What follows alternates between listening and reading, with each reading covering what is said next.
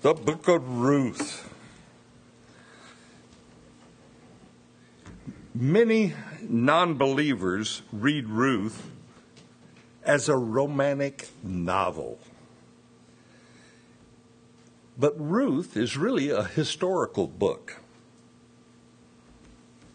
Benjamin Franklin, when he was ambassador to France, he had to encounter skepticism and really non-believers there in France. And he sought for a way to minister to them the truth of God's word. And so, unbeknownst to them, he read the book of Ruth anonymously to them.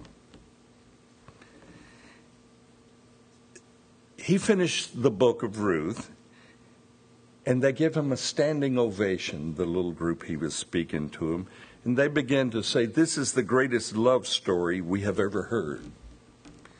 And they said, "Benjamin, you should publish this story." And he said, "Gentlemen, I have just read you the book of Ruth from the Old Testament of the Bible." But the book of Ruth, we don't really know the author of the book of Ruth. We think it's possibly Samuel the prophet. But it was written in the time frame of the judges of Israel. And at this time, apostasy is rampant throughout Israel because everyone was doing right in their own eyes. That's sort of a culture expose of the world today, particularly, I think, here in America, where we have modern philosophers who want to dictate to us that there are no absolutes. And when there are no absolutes, everybody's free to do right in their own eyes. But in the midst of our moral decay, we see God demonstrating his redemptive work of love as kinsman redeemer in the book of Ruth. The work of love by Boaz, a type of Christ, to Naomi and Ruth is just a beautiful story. The book of the Ruth, it is a light of hope shining into anyone's heart that is maybe discouraged. You ever been discouraged? And Ruth will turn out to be King David's great-grandmother. Several weeks back, Mike gave us an overview of the 4 chapters of Ruth. So we're going to jump into them, as he said I would, a little more in detail, and we will get into the first chapter of Ruth. So let's begin Ruth chapter 1, verses 1 through 5.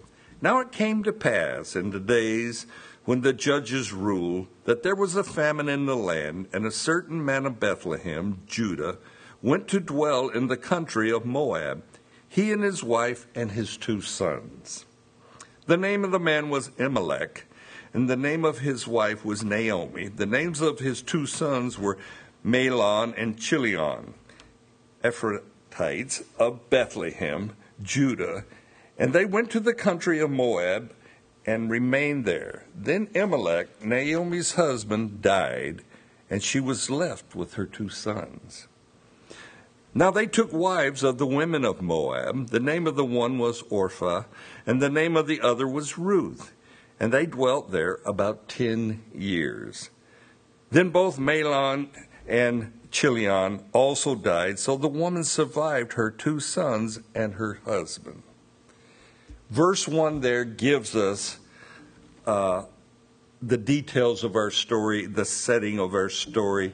A famine has come upon Judah, and in particular, it has hit the Bethlehem area. Elimelech, Naomi, Mahlon, Chilion, they pack up and they move to Moab.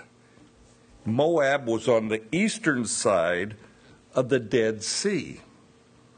They have left Bethlehem. Bethlehem means house of bread. So they leave the house of bread because there's a famine.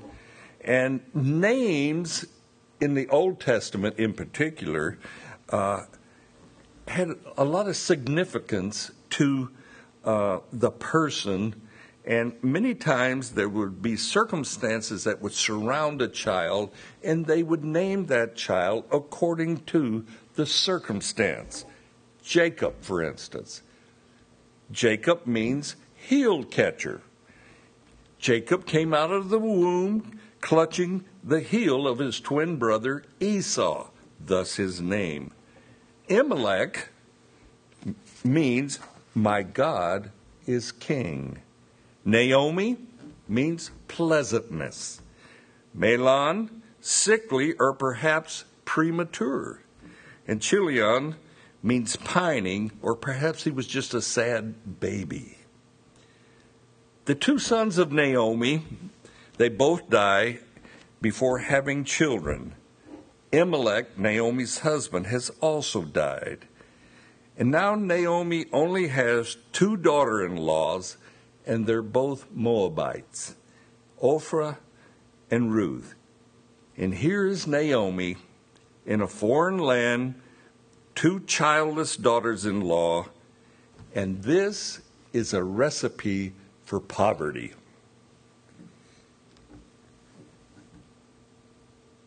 The ugly twist of fate comes upon Naomi shortly after arriving there in Moab. So let's read Naomi's reaction to all these things that have happened, and that's in verses 6 through 14. Then she, Naomi, arose with her daughter-in-laws that she might return from the country of Moab, for she had heard in the country of Moab that the Lord had visited his people by giving them bread.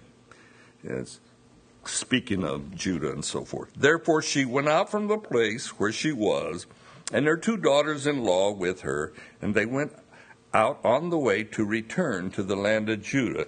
And Naomi said to her two daughters-in-law, Go, return each to her mother's house. The Lord deal kindly with you as you have dealt with the dead and with me. The Lord grant that you may find rest, each in the house of her husband. So she kissed them, and they lifted up their voices and wept. And they said to her, Surely we will return with you to your people. But Naomi said, Turn back, my daughters. Why will you go with me? Are there still sons in my womb, that they may be your husbands? Turn back, my daughters. Go, for I am too old to have a husband. And if I should say I have hope, if I should have a husband tonight, and should also bear sons, would you wait for them till they are grown? Would you restrain yourself from having a husband? No, my daughters, for it grieves me that they have that very much for your sakes, that the hand of the Lord has gone out against me. Then they lifted up their voices, wept again, and Orpah kissed her mother-in-law, but Ruth clung to her. Naomi has received the news. The Lord has broken the famine in Judah, Bethlehem in particular, the town she was from. And once again, Bethlehem is the house of bread. Naomi is going back to her hometown, but she's going back minus a husband and her sons. Famine had forced Elimelech, Naomi's husband, to move his family to Moab, and now death to Elimelech and her sons caused Naomi to return home to Bethlehem. And there's a sorrowful separation now that goes on between Naomi and her daughter Orpah. Naomi, Orpah, and Ruth, they're all weeping. And Naomi blames God in verse 13. The hand of the Lord has gone out against me. Orpah takes the advice of Naomi and she returns to her family. But Ruth clung to Naomi. Now note carefully Naomi's assessment of Orpah and Ruth's decision to follow Naomi. That comes in verses 15 through 17. And she said, "Look, your sister-in-law has gone back to her people and to her gods. Return after your sister-in-law." But Ruth said, "Entreat me not to leave you, or to turn back from following after you. For wherever you go, I will go, and wherever you lodge, I will lodge. Your people shall be my people, and your God, my God. Where you die, I will die, and there will I be buried. The Lord do so to me, and more also, if anything but death parts you from me." Naomi's advice has been, "Ruth, return to your family, for I am an old woman and I have nothing to offer you. Go to your family like your sister-in-law Orpah did." For Orpah, probably a good woman, she's a Moabite, but she has took the path of ease, going back to family and going back to her gods. Gods with a little g, meaning they are false gods. They're not the living God. And you can see that in Scripture. When gods are mentioned with a little g, it's not the real living God. However, Oprah's decision to go back to her false god, compare that to Ruth's decision to follow Naomi.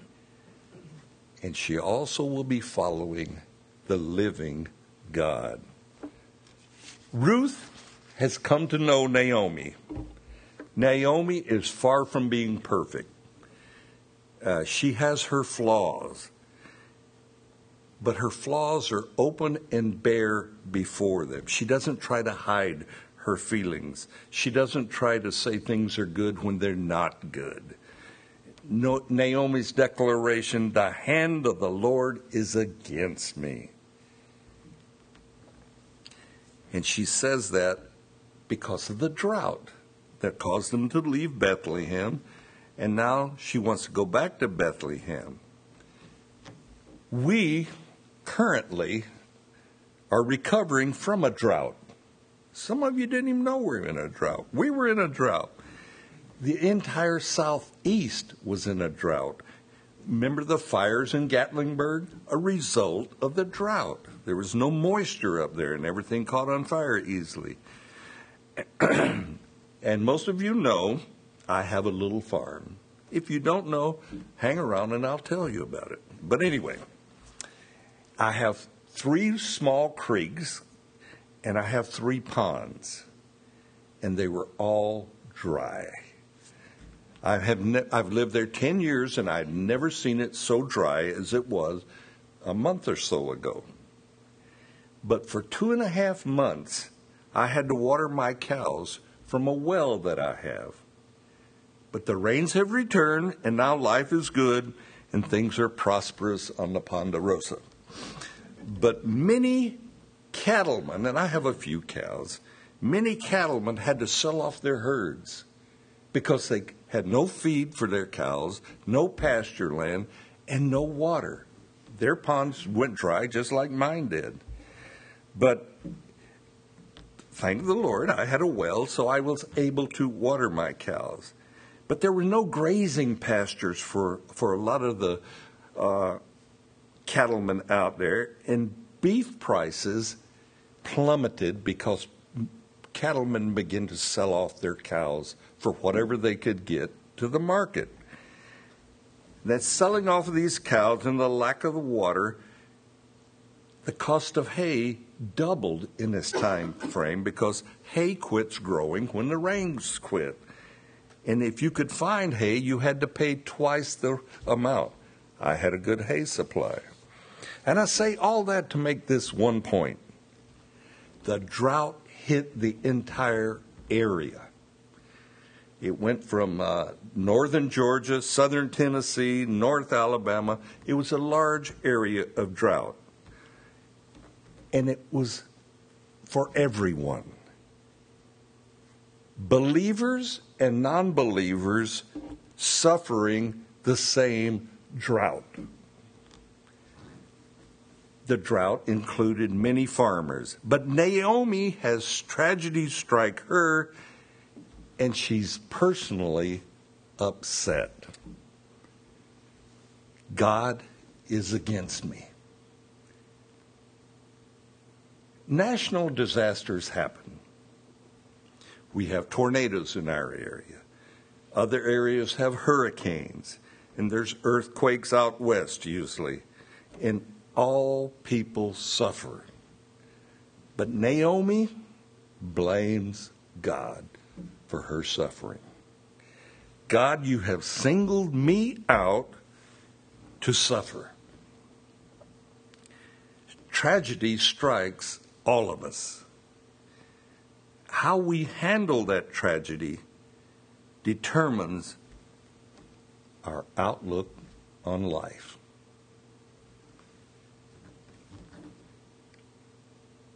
When the Gatlinburg fires hit, I heard person after person interviewed on the news that were grateful that they still were spared, they still have life. Everything they own was burned up, but they still have the hope and they still have life.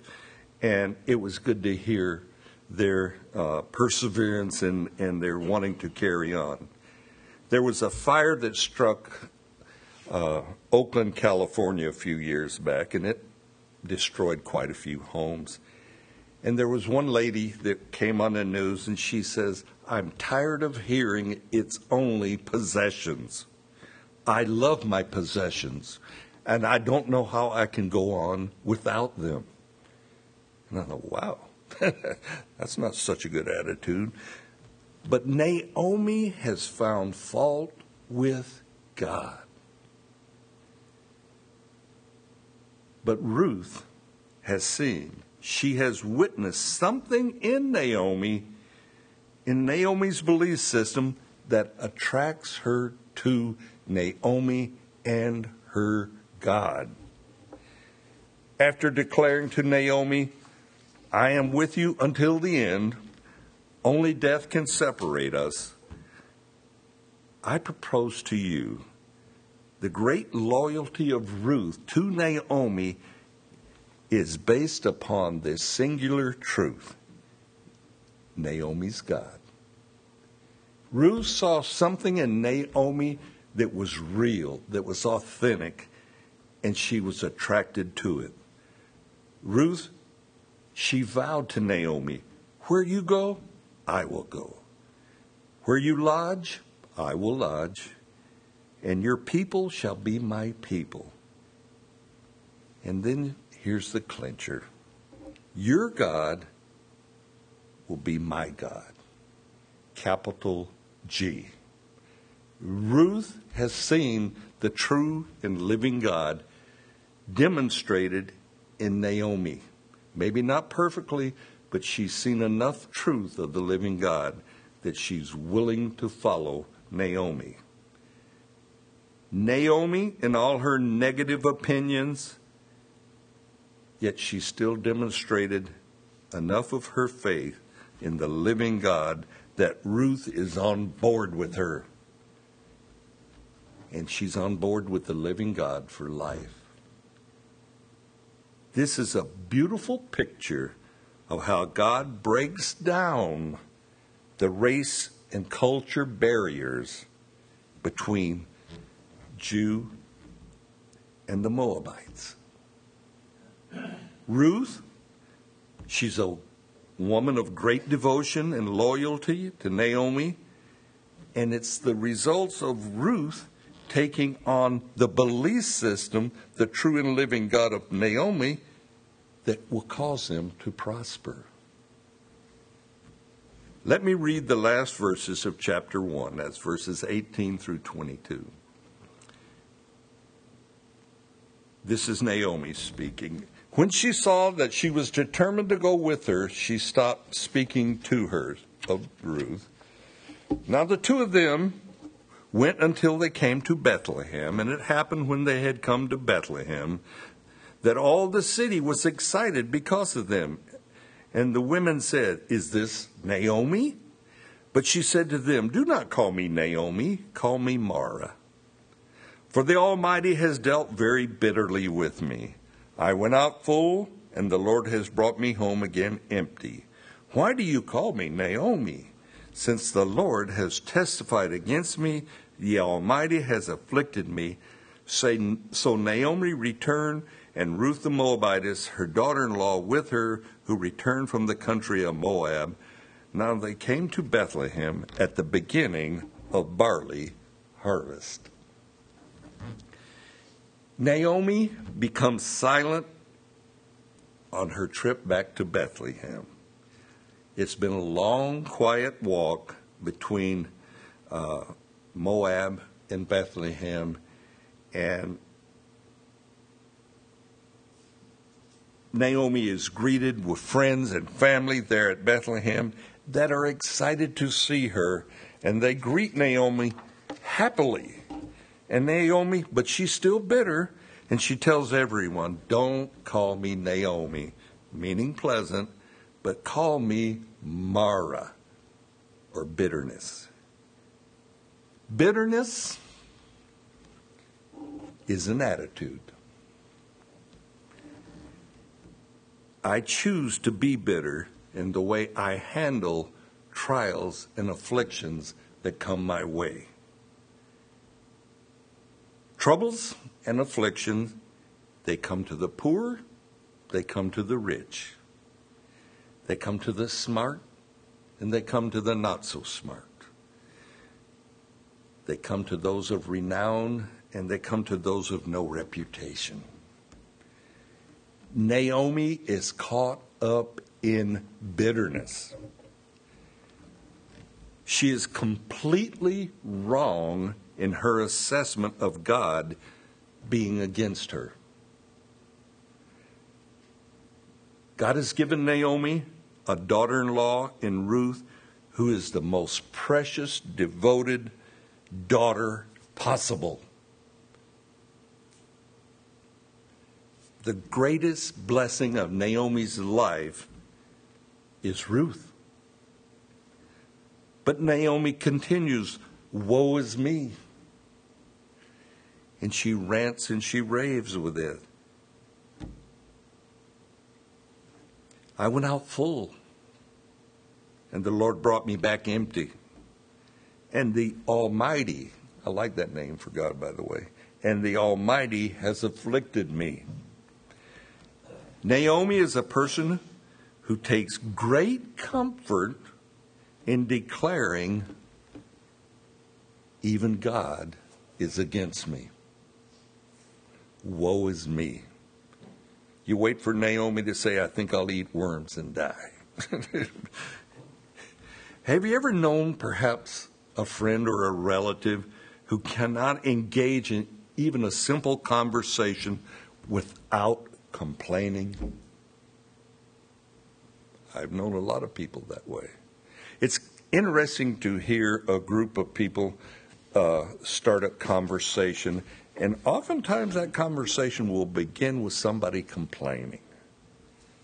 But Naomi is there. But her words will go on to haunt her. The Almighty has afflicted me. Totally untrue. I once counseled a woman who was complaining about her situation in life. She said, "I am divorced. I am lonely. I have nothing to live for." And she had 2 beautiful, healthy children. She was not financially troubled in any way. I suggested that she tell God about her feelings. Tell God you're unhappy. Tell him, talk to him. You have prayer. And her answer was one that I'll never or won't soon forget anyway. She says, "I no longer pray. God does not hear my prayers, nor does he answer my prayers." Quite a statement. I carefully pointed out to her, as a Christian, God did hear her prayers. And if he heard her prayers, she could rest assured that he answered her prayers. But this was only words to a woman who chose to be bitter. Naomi and this Christian lady that I counseled had this in common. It is God's fault I am in my desperate situation. God's against me. By complaining about God's care and treatment of them, these women are saying, God is not loving, nor is he faithful to me. Naomi. Do not call me Naomi or pleasant one, but call me Mara. Call me bitterness. This other lady said, God does not hear my prayers or answer my prayers, so I will not pray. They are, whether they realize it or not, committing character assassination against God, against a loving, good God, and it borders on blasphemy because it's not true. Naomi will go on to say in chapter 2, verse 20, Blessed be the Lord who has not forsaken his kindness to the living and the dead. Now that is a weak repentance, but it is repentance. It is a turning away from the bitterness. And she does turn away from the bitterness when she begins to see the hand of God is for her. God is showing mercy and goodness to Naomi, who has falsely accused him of being unloving and cruel. I like that. God is loving and good, even though Naomi is crying out, God is not for me, he's against me. I lost track of the other woman that I counseled. I hope she's rethought her accusation that God does not regard her prayers. But here's the good news. God was good and faithful to Naomi, and I'm sure God was good and faithful to this woman that I counseled. Even though these women did not deserve God's blessings, he was still more than willing to give them. God had mercy upon these two women. And I appreciate God's goodness to me and my family, even though I have been guilty of complaining to God about his treatment of me. You ever do that? We do it all the time. Our prayers are for things, for blessings, when God has already blessed us. Our prayers are for things we don't have when we have plenty. However, blessed be the name of our Lord and his goodness to us. Amen. Amen. Let me get you to stand. We'll close in prayer. Father God, here we are beginning a new year. And we are blessed to know that you go before us. Just as you were going before and preparing the way for Naomi, and she couldn't see it, you go to prepare a way for us. And many times we can't see it, Lord. But we thank you for your character of being good and loving, knowing that you're watching out for us, knowing that you are the good shepherd. And so, Lord, we pray for this new year. Give us a glimpse. Just let us see in part how much you love us and care for us. May we see that you go before us, preparing a way if we will just seek you. So, Lord, give us that heart. Give us that foresight to be in prayer for your goodness towards us and to give you thanks and have a grateful heart for your many blessings. We're starting a new year, Lord. We just pray that you would continue to go before us, bless us, but let us, your children, see how good you are and give you thanks for your goodness. And may we do this throughout this year. And we pray in Jesus' name. Amen.